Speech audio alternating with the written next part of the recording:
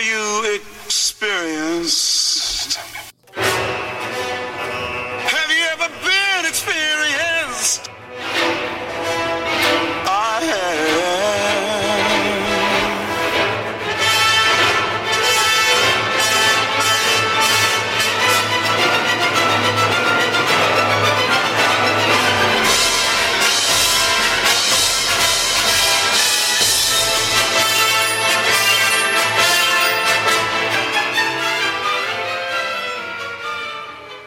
And we're back with another episode of the Anarchist Experience, episode 417, aka year 8, week 45, coming at you this week. As always, I am your host, Mr. Richie Rich, along with MC and KS. And since this is your somewhat regularly scheduled Saturday broadcast, if you were paying attention last week and paying attention to the clubhouse, we're about an hour later than we would usually start the live broadcast.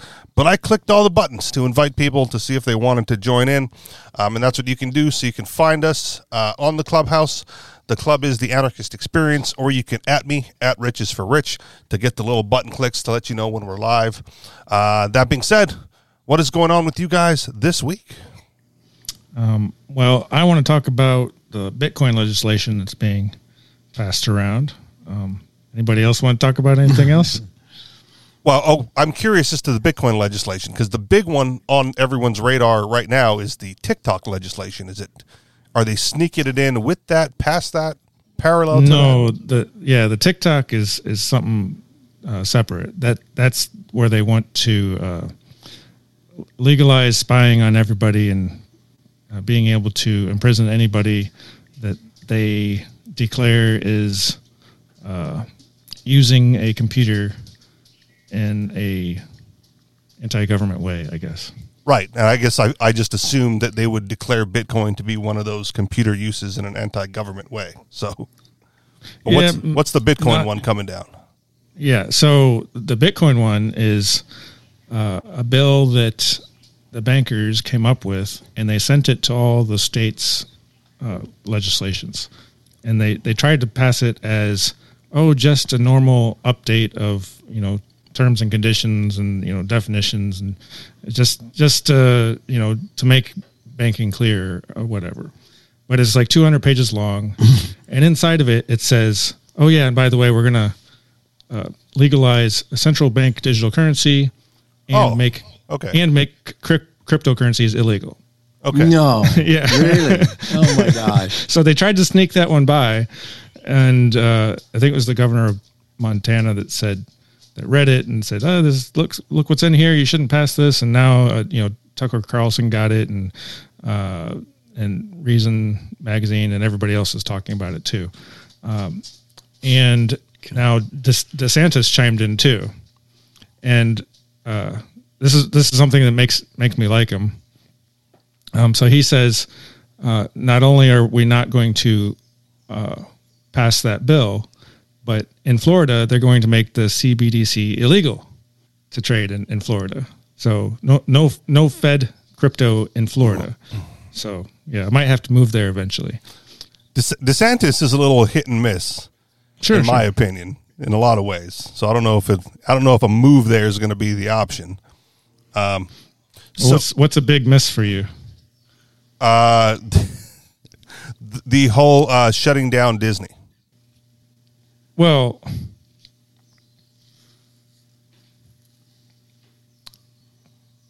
if you think, it just depends what you think the government. Whereas I may not like job there is right. Whereas I may not like big corporations, dominating markets.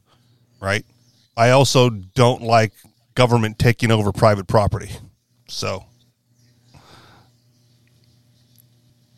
Well, sure. So basically, if you assume that the government of Florida owns all of Florida, and except for this little area called Disney, then it's like what Florida should have done is the government of Florida should just fuck off and they're that's what I'm saying. Let's make it equal. Now all of you can do whatever you want. Right, but that's not the direction they went. They went like, we're taking this land from Disney, right? The state is taking is taking control over private lands. I missed that. Well, yeah, elaborate on what that would happen. I mean, that's the summary. So Disney owns land.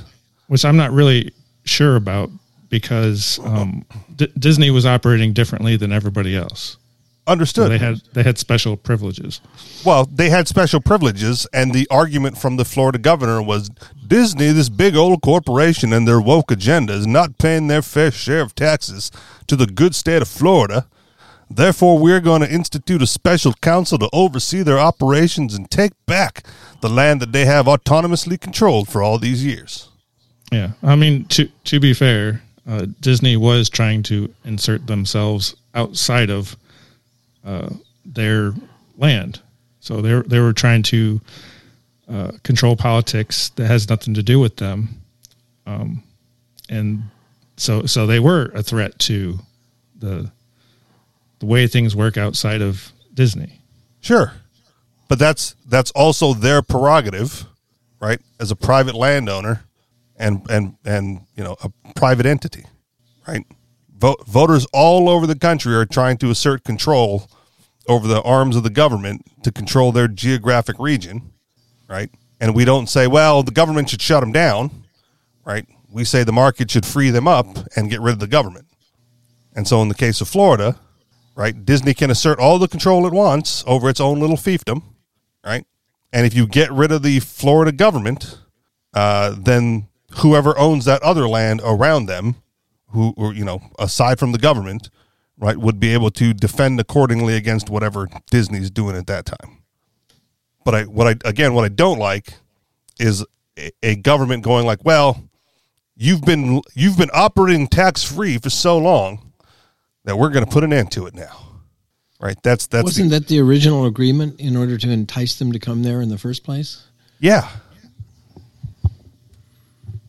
And what is it that rankled DeSantis that they wanted? Was it something to do with these schools and the woke agenda or something like that? Yeah, Disney's putting on a gay parade. Okay. And what business is that of the governor? Then he just says, we don't want you to put on a gay parade, so therefore we're going to try and retract this agreement that brought you here in the first place. Yes. He doesn't like Disney aligning themselves with the LGBTQ community and is therefore trying to take back, Disney's autonomy. Now, the secondary wrinkle to that is the day of, Disney hamstrung the government of Florida with the nice little secret end-around play and has embarrassed the governor. So the governor put like a special counsel in charge, like the Reedy Creek District or something or other, to oversee Disney, and everything that Disney does or whatever in that area has to go through this special counsel.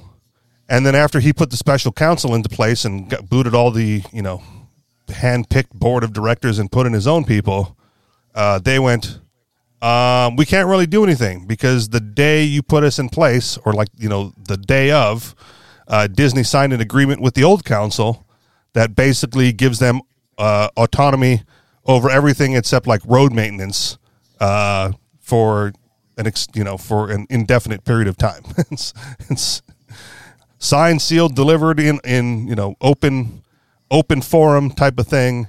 Just the governor wasn't paying attention to it because he's so focused on other nonsense that Disney got one over on him, and his special counsel that he thought he was going to use to get back at Disney has no power at the moment. So he's going to try and sue them as well.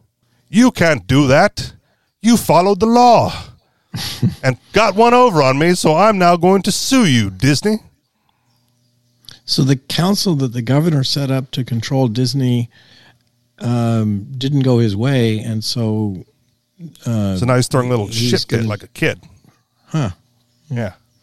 And the funniest thing about it, I don't know, I forget what the clause is actually called. It's like a kingdom clause or something like that, where the agreement stays into effect until 21 years after the last descendant of King Charles III passes away, or something like that. And so there's no end in sight, and all the Florida council can do is like pave the roads for Disney, and that's about it. Could they stop paving the roads? Why would they need to do that? I mean, if it's a autonomous region, then it seems like that would be leverage that the governor could use if he wanted to. Oh, well, we're just no longer going to do that for you. I don't think Disney really cares about that. Yeah, I'm sure it's a minor expense for them. Yeah. They pave all their own roads at Disneyland anyway. This is just like, no. Your authority extends to like paving the roads, and we'll take it from here, guys. Type of a thing. Mm-hmm. It was more of a concession from Disney, if anything else. Like I don't know the word I'm looking for. A small little FU on the way out, type of thing. But anyway. Okay, so back to this other thing with regard to cryptocurrency. That MC liked about DeSantis' position on cryptocurrencies. He says that we're not going to accept the government's digital currency. Is that right? Right. Yeah. And what else was? and they're going to start up their own crypto exchange where they can trade Bitcoin. How does the government differentiate between central bank digital currency and crypto digital currency? Like, is there a distinction between digital and cryptocurrency? Is one? That's one way of looking at it. So if the central bank runs a cryptocurrency, they can make it however they want, and they can force people to use it, and they can track people and shut off their accounts at any time, and they can tell you what you can spend the money on. But if cryptocurrency is outlawed, the central bank digital currency, being a subset of cryptocurrency, would subsequently also be outlawed.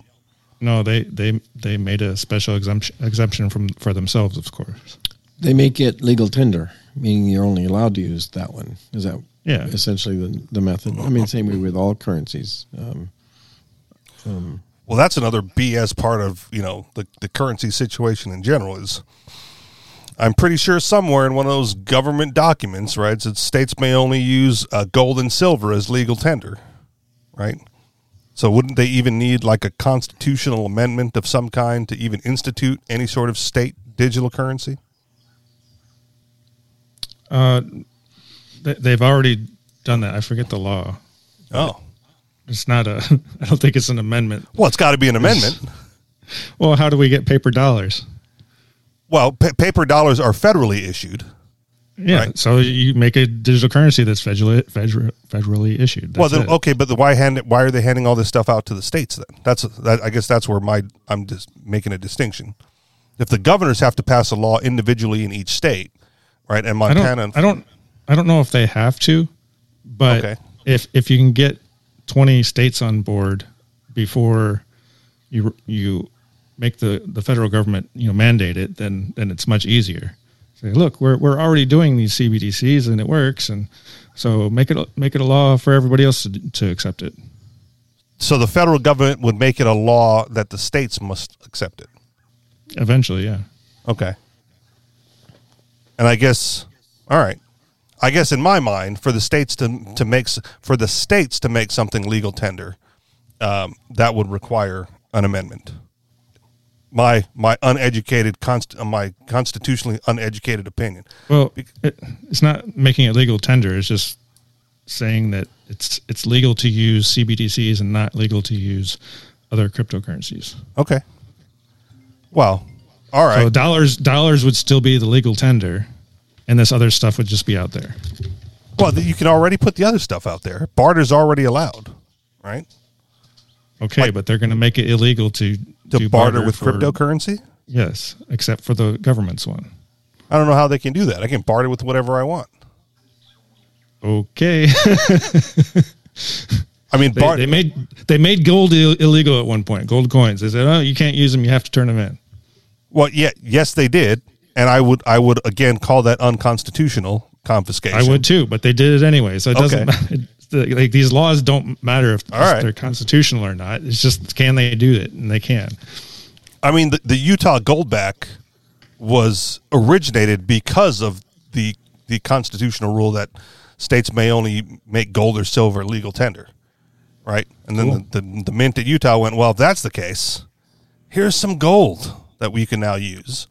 And it is spread, through a handful of states so far as tradable barter, right?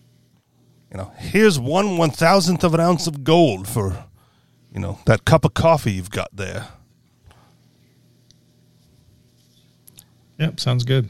Yeah, and it's not like they can shut down the Bitcoin network, right? What's the likelihood that law is going to pass? I mean, it's good that the alarm bells went out all over and people got aware of what's in it. I don't know if any government has signed it yet. I think it's dead in Hawaii. I'm not sure though, so we'll have to ask somebody who's close to the government. But it was sent here.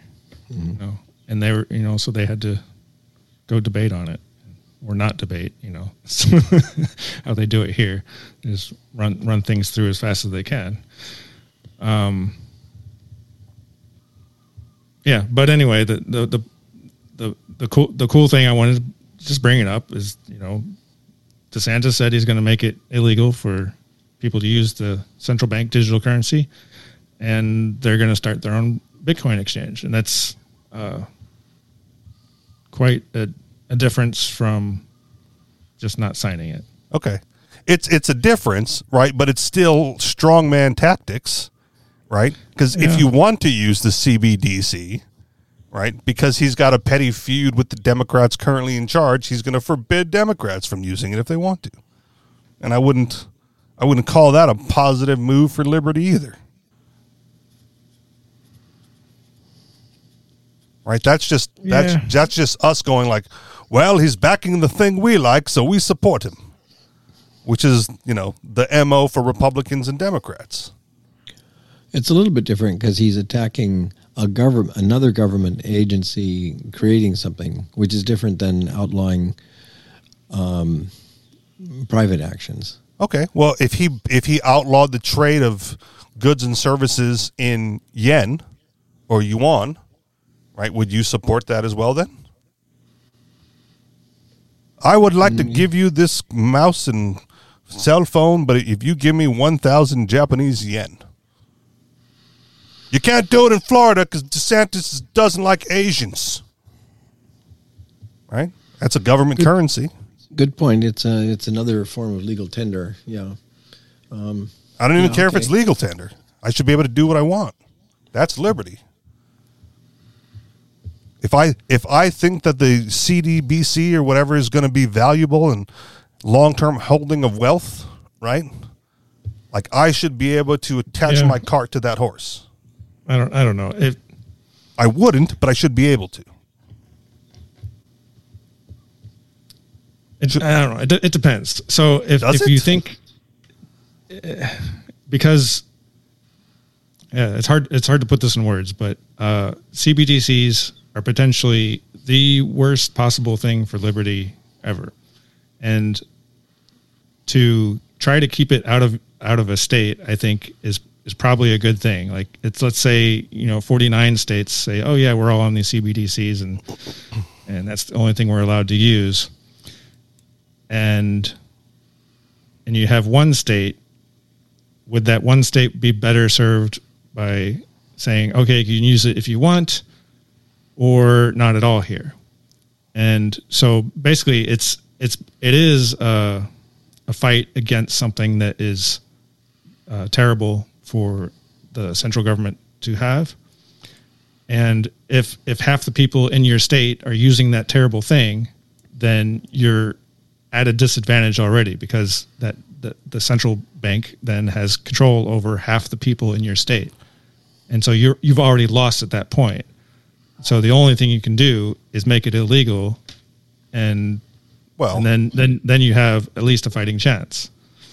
So I want to make a couple of comments on that. It sounds like, right, the way you worded it, it sounds like this boogeyman is so great, right, that we must compromise our principles to prevent it from getting in. And secondary to that, people already use dollars, right, which is one of the worst currencies you can use. Yeah, but dollars are nowhere near as bad of a system as CBDCs will be.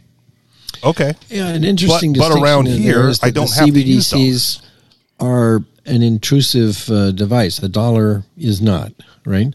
I'm guessing that this is an important distinction between. It's the same reason the government wants to outlaw, and so many governors, probably DeSantis too, want to outlaw TikTok because it's used as a Trojan horse to gather information for a government. Yes, but again, even that one, right, is our Trojan horses are fine, right? Patriot Act, all that other SESTA, FOSTA, whatever, spy on you legislation, fine, right? But the Chinese, we got to stop them from spying. Only Americans can spy on Americans, not those dirty Chineses over there, right? The problem with TikTok is not that it's spying, it's that it's Chinese spying. American spying, perfectly fine. Chinese spying, forget it. Right? Well, that's what the CBDC is asserting, that they can spy and it's okay. It's for good purpose because our government is doing it. Yeah, I see what the distinction is, but perhaps another method might be done. Yeah, you can use it, like you can use TikTok if you want, but you can't use the CBDC in payment of taxes and settlement of debts in the state of.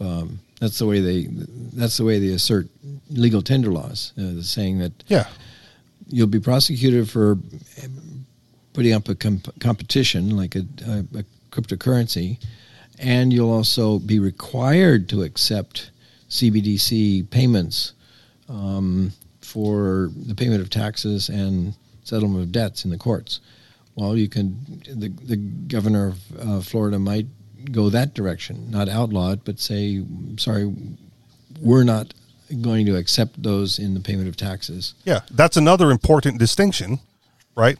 If I set up shop, I can accept whatever currency I want, right? And at one point in time, I think it's closed down since, there was a Bitcoin store that opened up in Portsmouth, New Hampshire, right? Run by an activist. And the only currency they accepted for goods and services was Bitcoin. And they weren't shut down for it, right? The store was allowed to exist because customers did not incur a debt, right? It was a trade for goods and services. What confounded things, what made it clunky early on, was that in order to do so, they put a Bitcoin vending machine in the store, right? So you're like, well, how much is this? And they'd say 58 Satoshi. Right, and then you have to go to the Bitcoin vending machine, insert your dollars, right, get your Satoshis, and then make your payment at the register, right? But it was activism, it was proof of concept. But just because something is legal tender doesn't mean you have to use it in trade, right? It just means it can be used, as you said, KS. I don't know if that's what it means. That's what it means.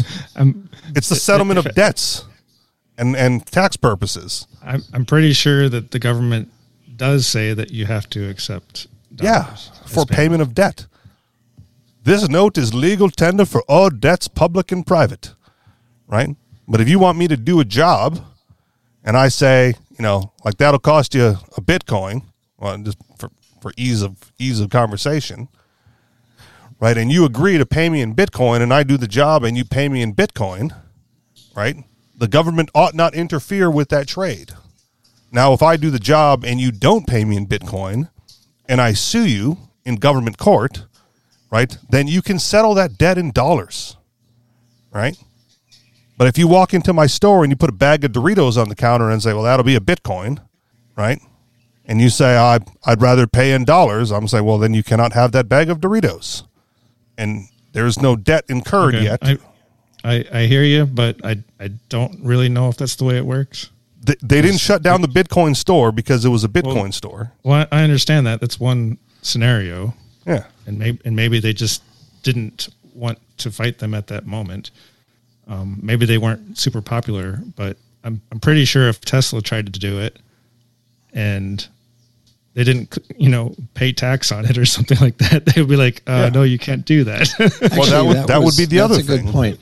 That they just because they didn't shut it down doesn't mean that they allowed it or that they were okay with it. The Liberty Dollar was used for 4 or 5 years. They had $20 million worth of gold certificates, silver certificates they were issuing backed with gold and silver, and from all indications, because they had been using it without complaint from the U.S. Treasury Department, they thought that then it was legal until the government then went in and confiscated all their gold and shut them down and prosecuted the guy for 5 years of domestic terrorism, they called it. All right. So, I mean, when it becomes public and makes enough noise and attention, then that gets their attention, yeah. So, okay, put me on the spot, KS. Whereas I love the Liberty Dollar, and I really admire Bernard von Nuthaus, the methodology in which he used to spread the message of the Liberty Dollar was shady. And being shady, I think, is what got him in trouble. Explain the shady. So he would stamp $20 worth of silver with an MSRP of $50. And he would say, when you go to spend this, just drop it in the hand of the merchant. Let them feel the weight of it. Let them look at it. And let them see that it's stamped at $50, right? So I go to wherever, to the store, and I buy a baseball cap for $40, right?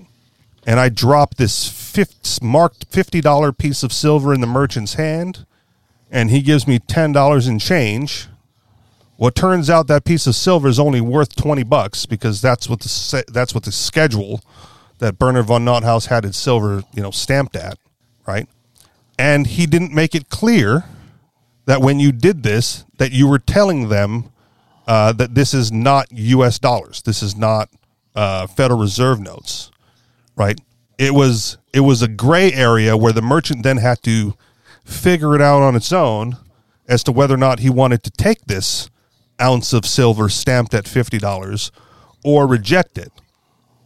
Whereas, I'm going to go back to the goldbacks, right? If you want to spend goldbacks here in New Hampshire, right, the store out front will say goldbacks accepted, right? And so for the Liberty Dollar, if they wanted to get merchant involvement, right, they probably should have worked on getting merchants to accept it rather than dropping it into the hand of a I'm going to say minimum wage cashier and have her assume that this is a $50 coin minted by the U.S. government. And that's what got him in trouble. Well, as I understand it, he was prosecuted for counterfeiting. Yes. But that's not, I don't think that anybody really mistook. Well, maybe they might have mistaken those coins for the same thing as the dollar, but those notes and all were clearly different. Understood. But the drop was the way. That was what they told Liberty Dollar holders to do to start getting Liberty Dollars into circulation. It was to trick merchants into accepting it well above the spot value of the silver. Okay, yeah, that's a good point. It might be a deception there, but on the other hand, you get in your hand a chunk of silver, which is tradable for dollars, right? Or you get a U.S. $50 bill, which is it's paper. Understood. And in either case, it's just whatever you think somebody else is willing to trade it for in the future. I agree with you. But when I have $40 of merchandise on the counter, right, and I hand somebody the equivalent of $20 worth of silver, and I, show the cashier, the minimum wage cashier, that no, look, this is $50, right, and they take it. To me, it may not be wrong, but it's definitely shady. There's definitely a gray area there where you're not being forthright with the trade. Okay, that's a good point. Right? If they said like, $40 or 1 ounce of silver, right? Or in this case, in my example, it would be $40 or 2 ounces of silver, right? Then I would be forced to fork over $100 MSRP of Liberty Dollar, rounds, as opposed to the one that I'm handing over and then getting change back as well. All right. I understand the deception, and that's gone and done in the past, and that store is also something I'm not concerned about. What I am concerned about is the CBDCs. It's going to be the biggest anti-freedom thing that's happened to the U.S. since the dollar. It may be, and again, and also the TikTok bill on top of that is the on the same caliber as the CBDC bill. So, and what I'm also suggesting is Florida, even though they might be the ones rejecting CBDC, right, still may not be the place to move, because again, here in New Hampshire, right, there's enough places in certain areas where you can survive with minimal Federal Reserve notes. So Captain Kickass, one of the hosts, Free Talk Live, on air, so I don't think I'm breaking any secrets here, writes like 1 check per month to pay like his electric bill or something like that to the government electric company, or maybe the water bill, because they don't take cryptocurrency.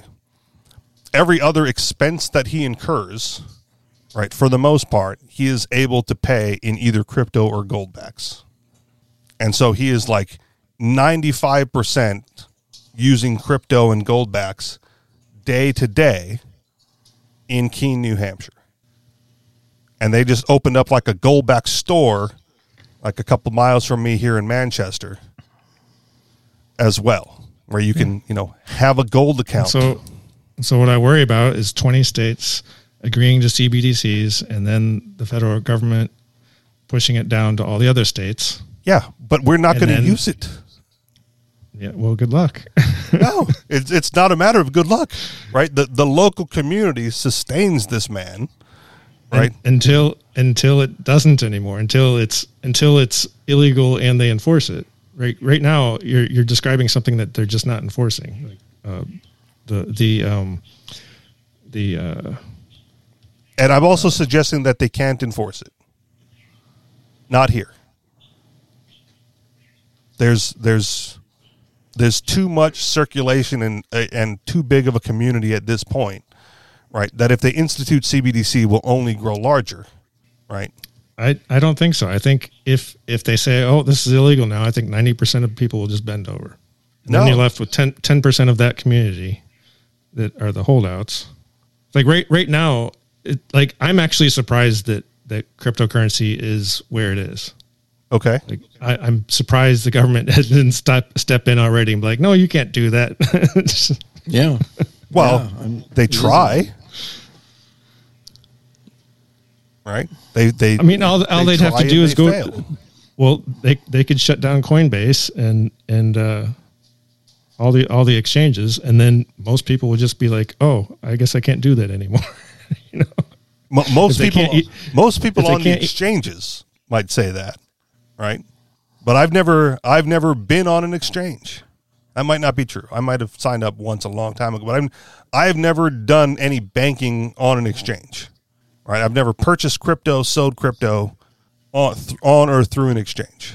Yeah, well, that's how most people do Bitcoin trades. No, I get it, right? But all that, in other countries, right, where they China, where every time China tries to crack down or do whatever they do to cryptocurrency and Bitcoin, right, the price fluctuates a little bit, but the Chinese still pump away at it. So it's, it is my opinion that the network itself sustains itself, and I'm also okay with it going back to the underground, right? It was supposed to be our currency, our anarchist currency anyway, right? Yeah, that was the whole fucking idea. I don't want wide adoption. I don't want regulation. I didn't even want them to know about it. Right? Well, you would want wide adoption, even if it's not regulated in underground. I mean, you want people accepting it for all the things you want to buy it, exchange it for. Yeah, but I don't care if grandma knows how to open up a wallet at the supermarket. Right? Well, there might be a time that you want to help out grandma, and you don't want to have to convert it to dollars in order to help her out. You want to do it an easy and convenient way. Personally, no, I don't. I don't care. That's my point. Right? I don't care if the whole world uses it. I just want our people to have access to it. Right? Because what happened was, as soon as it started to get partially popular, right, then all of these exchanges and all the early all the early Bitcoin companies went to the government and said, well, we're kind of hamstrung. We don't know what to do. You need to make rules for us to follow. Right? We don't know what to do with this until you tell us what we're allowed to do, rather than just doing it. And that came because it expanded beyond the core principled members of alternative currency, anarchist money, right, getting away from the Federal Reserve, right? And then other cryptocurrencies popped up like Ripple, right, whose sole purpose was to integrate into the legacy banking system, right, so people could go in and out of banking and crypto, missing the whole point of the whole idea behind this was to get away from central banking and away from the Federal Reserve and away from government money, right? And as soon as it got relatively popular outside of anarchist circles, they started begging for rules to follow from the state. And I would gladly take the lower dollar value of Bitcoin, right, from the late aughts and early teens of the 20s, right, in exchange for the government has no involvement and this is not tied to the banks. Things might cost more in Bitcoin, right, but you'd have more Bitcoin. You know, like the price of goods denominated in Bitcoin would be different. It'd be back to the $20,000 or $10,000 Bitcoin for 2 pizzas, right? Instead of 10,000 Satoshi for 1 pizza or whatever the numbers happen to be now. Because that wouldn't matter. Like the dollar value wouldn't matter. It would just be traded for whatever the market deemed appropriate for goods and services amongst anarchists, right? Trading their goods and services in their own community. Right? All right. You need groceries, you go to the farmer down the road who takes Bitcoin. You need meat, you go to the rancher down the road who takes meat or gives out meat for Bitcoin. Right? You want someone to work on your car? Shall we go to headlines? Right? You go to the mechanic down the road who does mechanical work for Bitcoin. And all of that exists already here. Right? There are people that there's a real estate company, right, owned by a Free State Project member, right, that takes rent in Bitcoin. Dollar adjusted, of course, because that's still the standard, right? But at some point, it won't be. It'll just be whatever they agree to in Bitcoin. And I don't think the institution of a centrally backed digital currency is going to stop that. And I don't think a government law banning Bitcoin is going to stop that within this community. Okay. Well, I hope we don't find out. And I hope you don't move to Florida just for the protection of Governor DeSantis. Because let's put it this way: I would move to if the CBDC comes down and they make crypto illegal, I will go to wherever my crypto is most readily accepted, and if that's New Hampshire, then New Hampshire. Then you should Florida, already be Florida. Here, right? The vending machines are still up. There's still places that take crypto.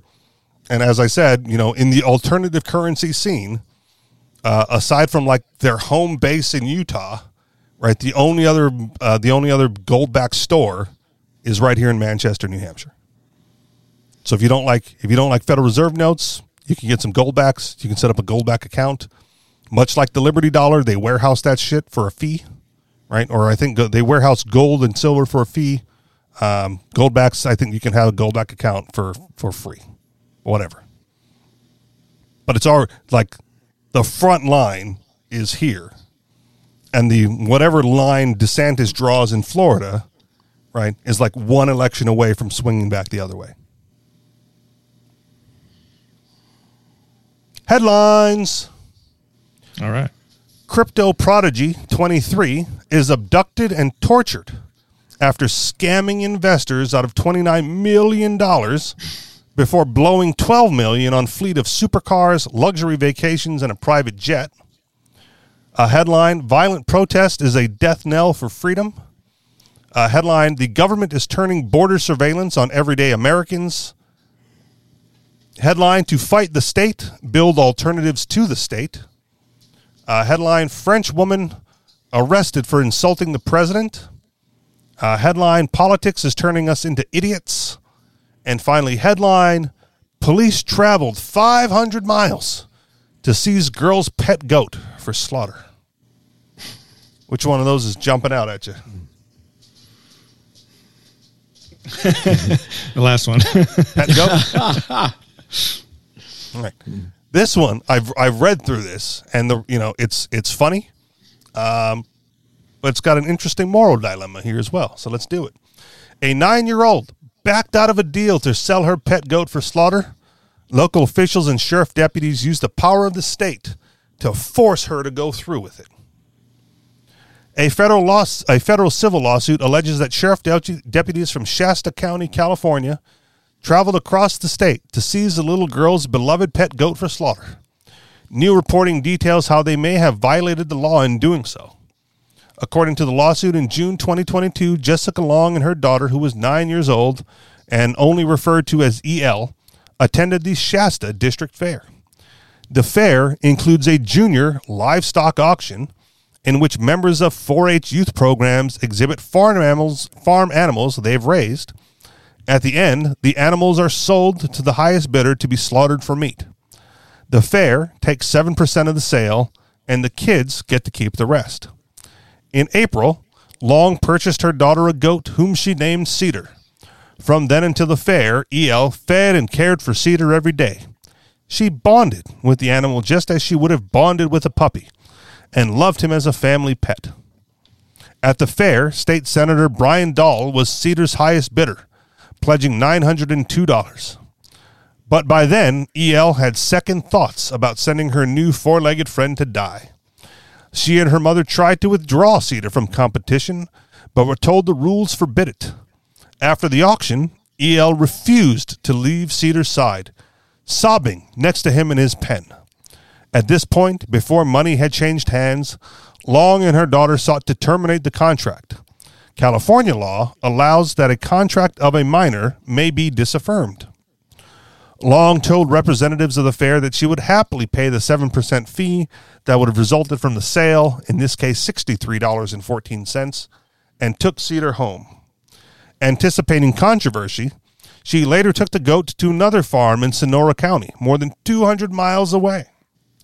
But in the following days, B.J. McFarland, livestock manager of the Shasta District Fair and Event Center, the state agency that runs the fair, called Long and told her that if she did not return Cedar, he would have her charged with felony grand theft. Long offered to let the Fair Association keep the entire $902, but McFarland would not budge. She also reached out to Dahl, who agreed that he would not resist her efforts to save Cedar from slaughter. In an email to the Fair Association, Long wrote of her efforts to make it right with the buyer and the fairgrounds, mentioning Dahl's support and offering to pay for the goat and any other expenses I caused.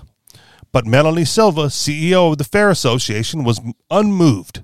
Silva wrote back that while she was not unsympathetic to EL's plight, please understand the fair industry is set up to teach our youth responsibility and for future generations of ranchers and farmers to learn the process and efforts it takes to raise quality meats. Making an exception for you will only teach our youth that they do not have to abide by the rules that are set up for all participants. She concluded that it was out of my hands and Long would need to bring the goat back to the Shasta District Fair immediately. According to records received by the Sacramento Bee, Silva then emailed an official with the state's Department of Food and Agriculture saying that an organizer of a local community barbecue had contacted her lawyers regarding the theft of the goat donated to the barbecue. 2 weeks after the fair, Sheriff's Detective Jeremy Ashby sought and received a search warrant directing 2 officers to drive more than 500 miles in order to seize Cedar and return him to Shasta County. The warrant authorized a search of a goat rescue in Napa County, but Cedar was not there. After searching the rescue, the officers drove over to Sonoma County and took Cedar from the farm, even though that property wasn't listed on the warrant. In a court filing, the officers contended that no warrant was necessary to retrieve Cedar at the Sonoma farms, as they had consent from the property owner to retrieve the goat.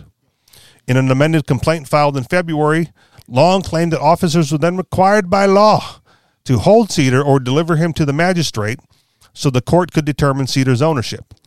But instead, they independently deemed unknown third parties to be the owners of Cedar and delivered him back to the fairgrounds. Perplexingly, Long is not certain what actually happened to Cedar. At this time, we don't have specific information and we can only speculate, her attorney told the Bee. While it hasn't been confirmed as a factual matter, we believe the goat Cedar has been killed. Long filed a federal lawsuit in September 2022 against all 3 officers, alleging violation of the 4th and 14th Amendment and seeking damages. While Long and her daughter admittedly sought to terminate a contract, it's hard to imagine a worse state response at any stage of the process. If both Long and Dahl agreed to terminate the contract, and Long agreed to reimburse the fair for its share of the purchase, then who was harmed? Oh, that's the end. That's Yeah, nobody was harmed. They should have just taken the money and been happy. Then no story. Yeah. Actually, it sounds like there's an enormous expense to go hunt down this, and that had to have been far more than the cost of the goat, right? Well, the goat was $902. So yeah. So the cost of sending 2 officers to roam around to find this goat in various counties, I'm sure the cost of that must have been a lot more than the cost of the goat, right? Sure. I would imagine based on their hourly pay and the time it takes to drive 2 officers 500 miles. Yeah. So do taxpayers have grounds for suing the fair that engaged the officers, or for the compensation? I don't know. I mean, there are a lot of issues in there, and in a way, it seemed, it seems like okay, there's a contract, just enforcement of the contract, but it does make you wonder. Well, what does the law allow for cancellation of a contract? Does that ever occur in other industries where it's,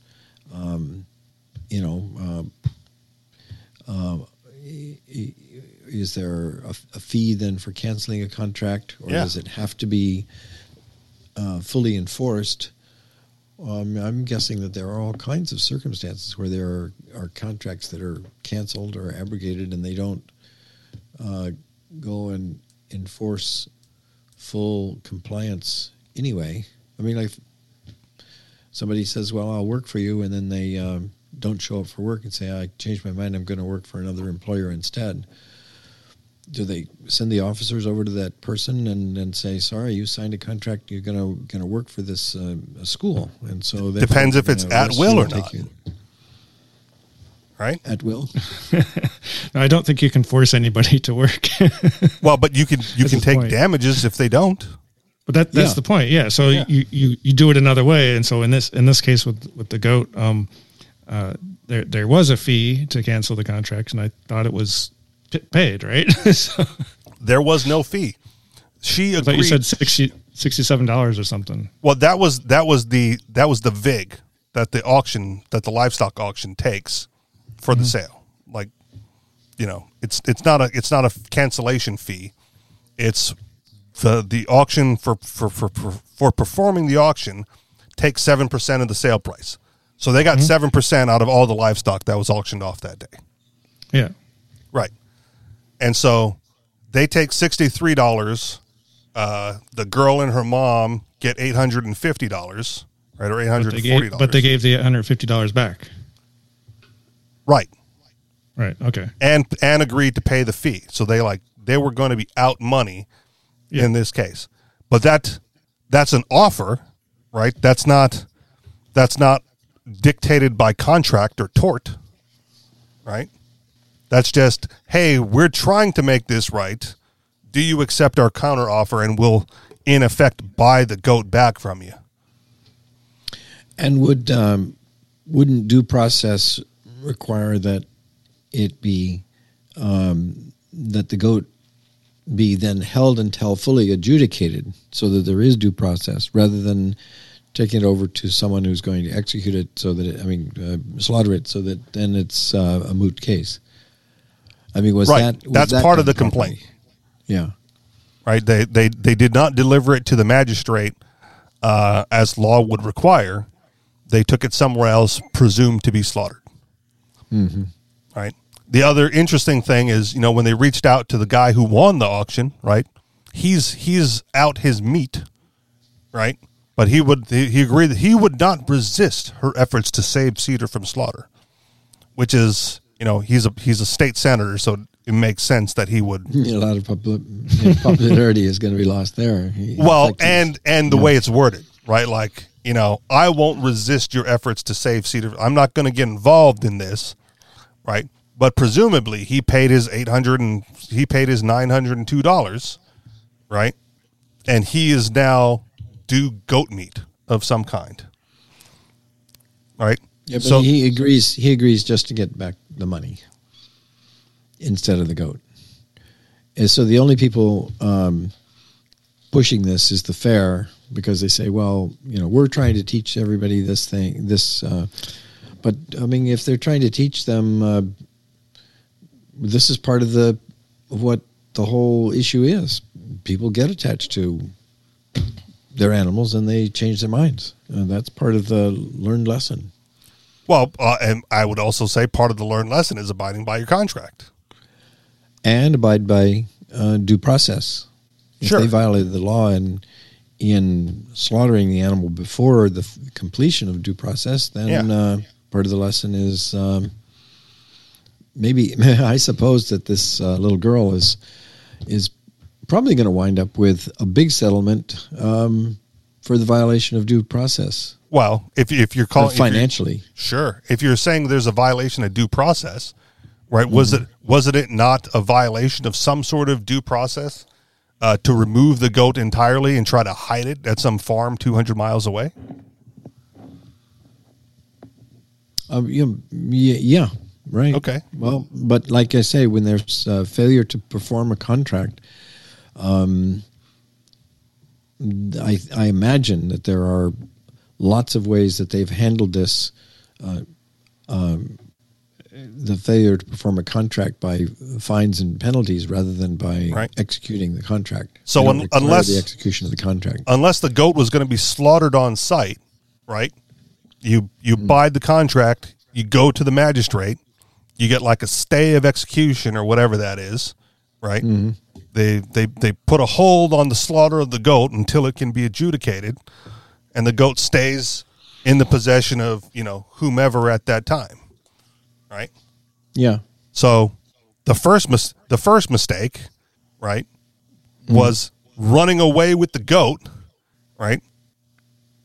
And so if she's willing to, offering to pay for the goat and any other expenses she caused, right, taking the goat 200 miles away, causing a manhunt or a goat hunt in this case, right, she should have to pay the wages of those officers then that had to go all out of their way to retrieve the goat, right? Because if she just left it at the fairground, right, and put I don't know what I knew it at one point. I don't remember the word, the stay of execution, right, from the local magistrate.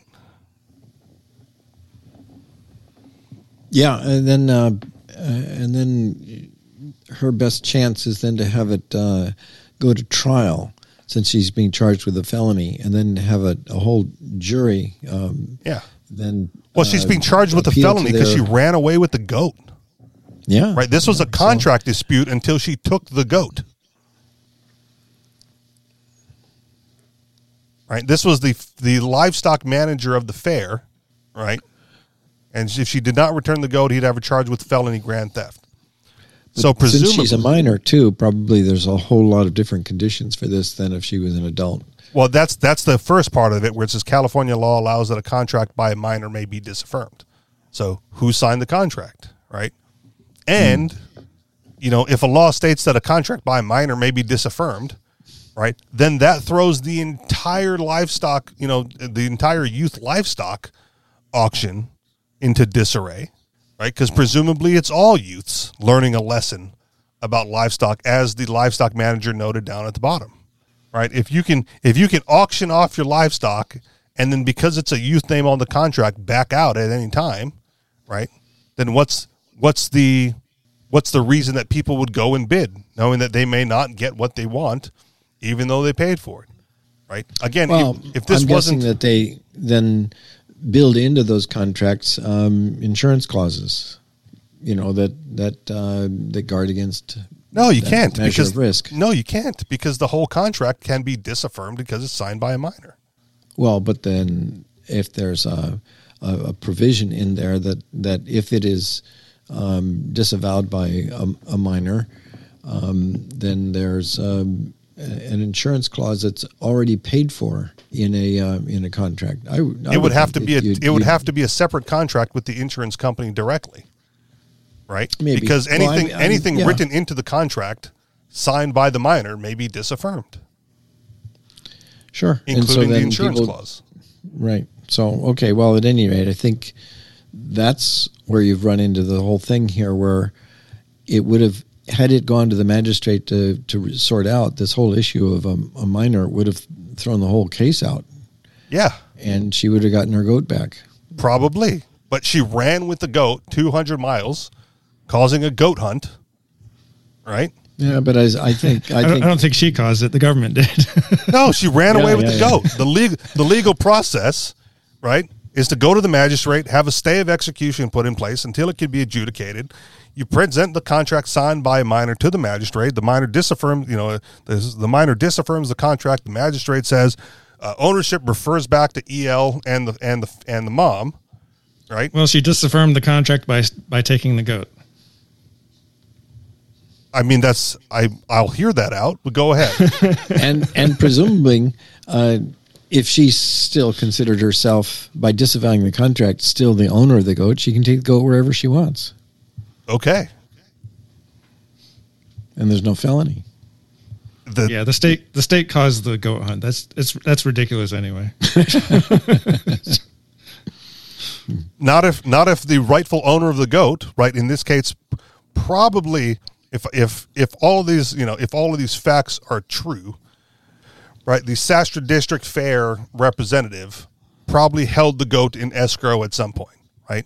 You give me the goat, they give me the money, and once I have both, I satisfy both, right? But as of right now, the goat is in ownership of escrow, and that's why they were the ones who demanded that the goat be retrieved.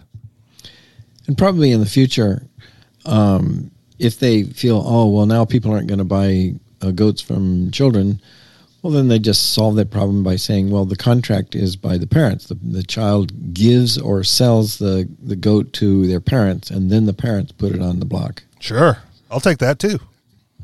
And if the goat was in escrow, they need to do better at keeping track of their goats.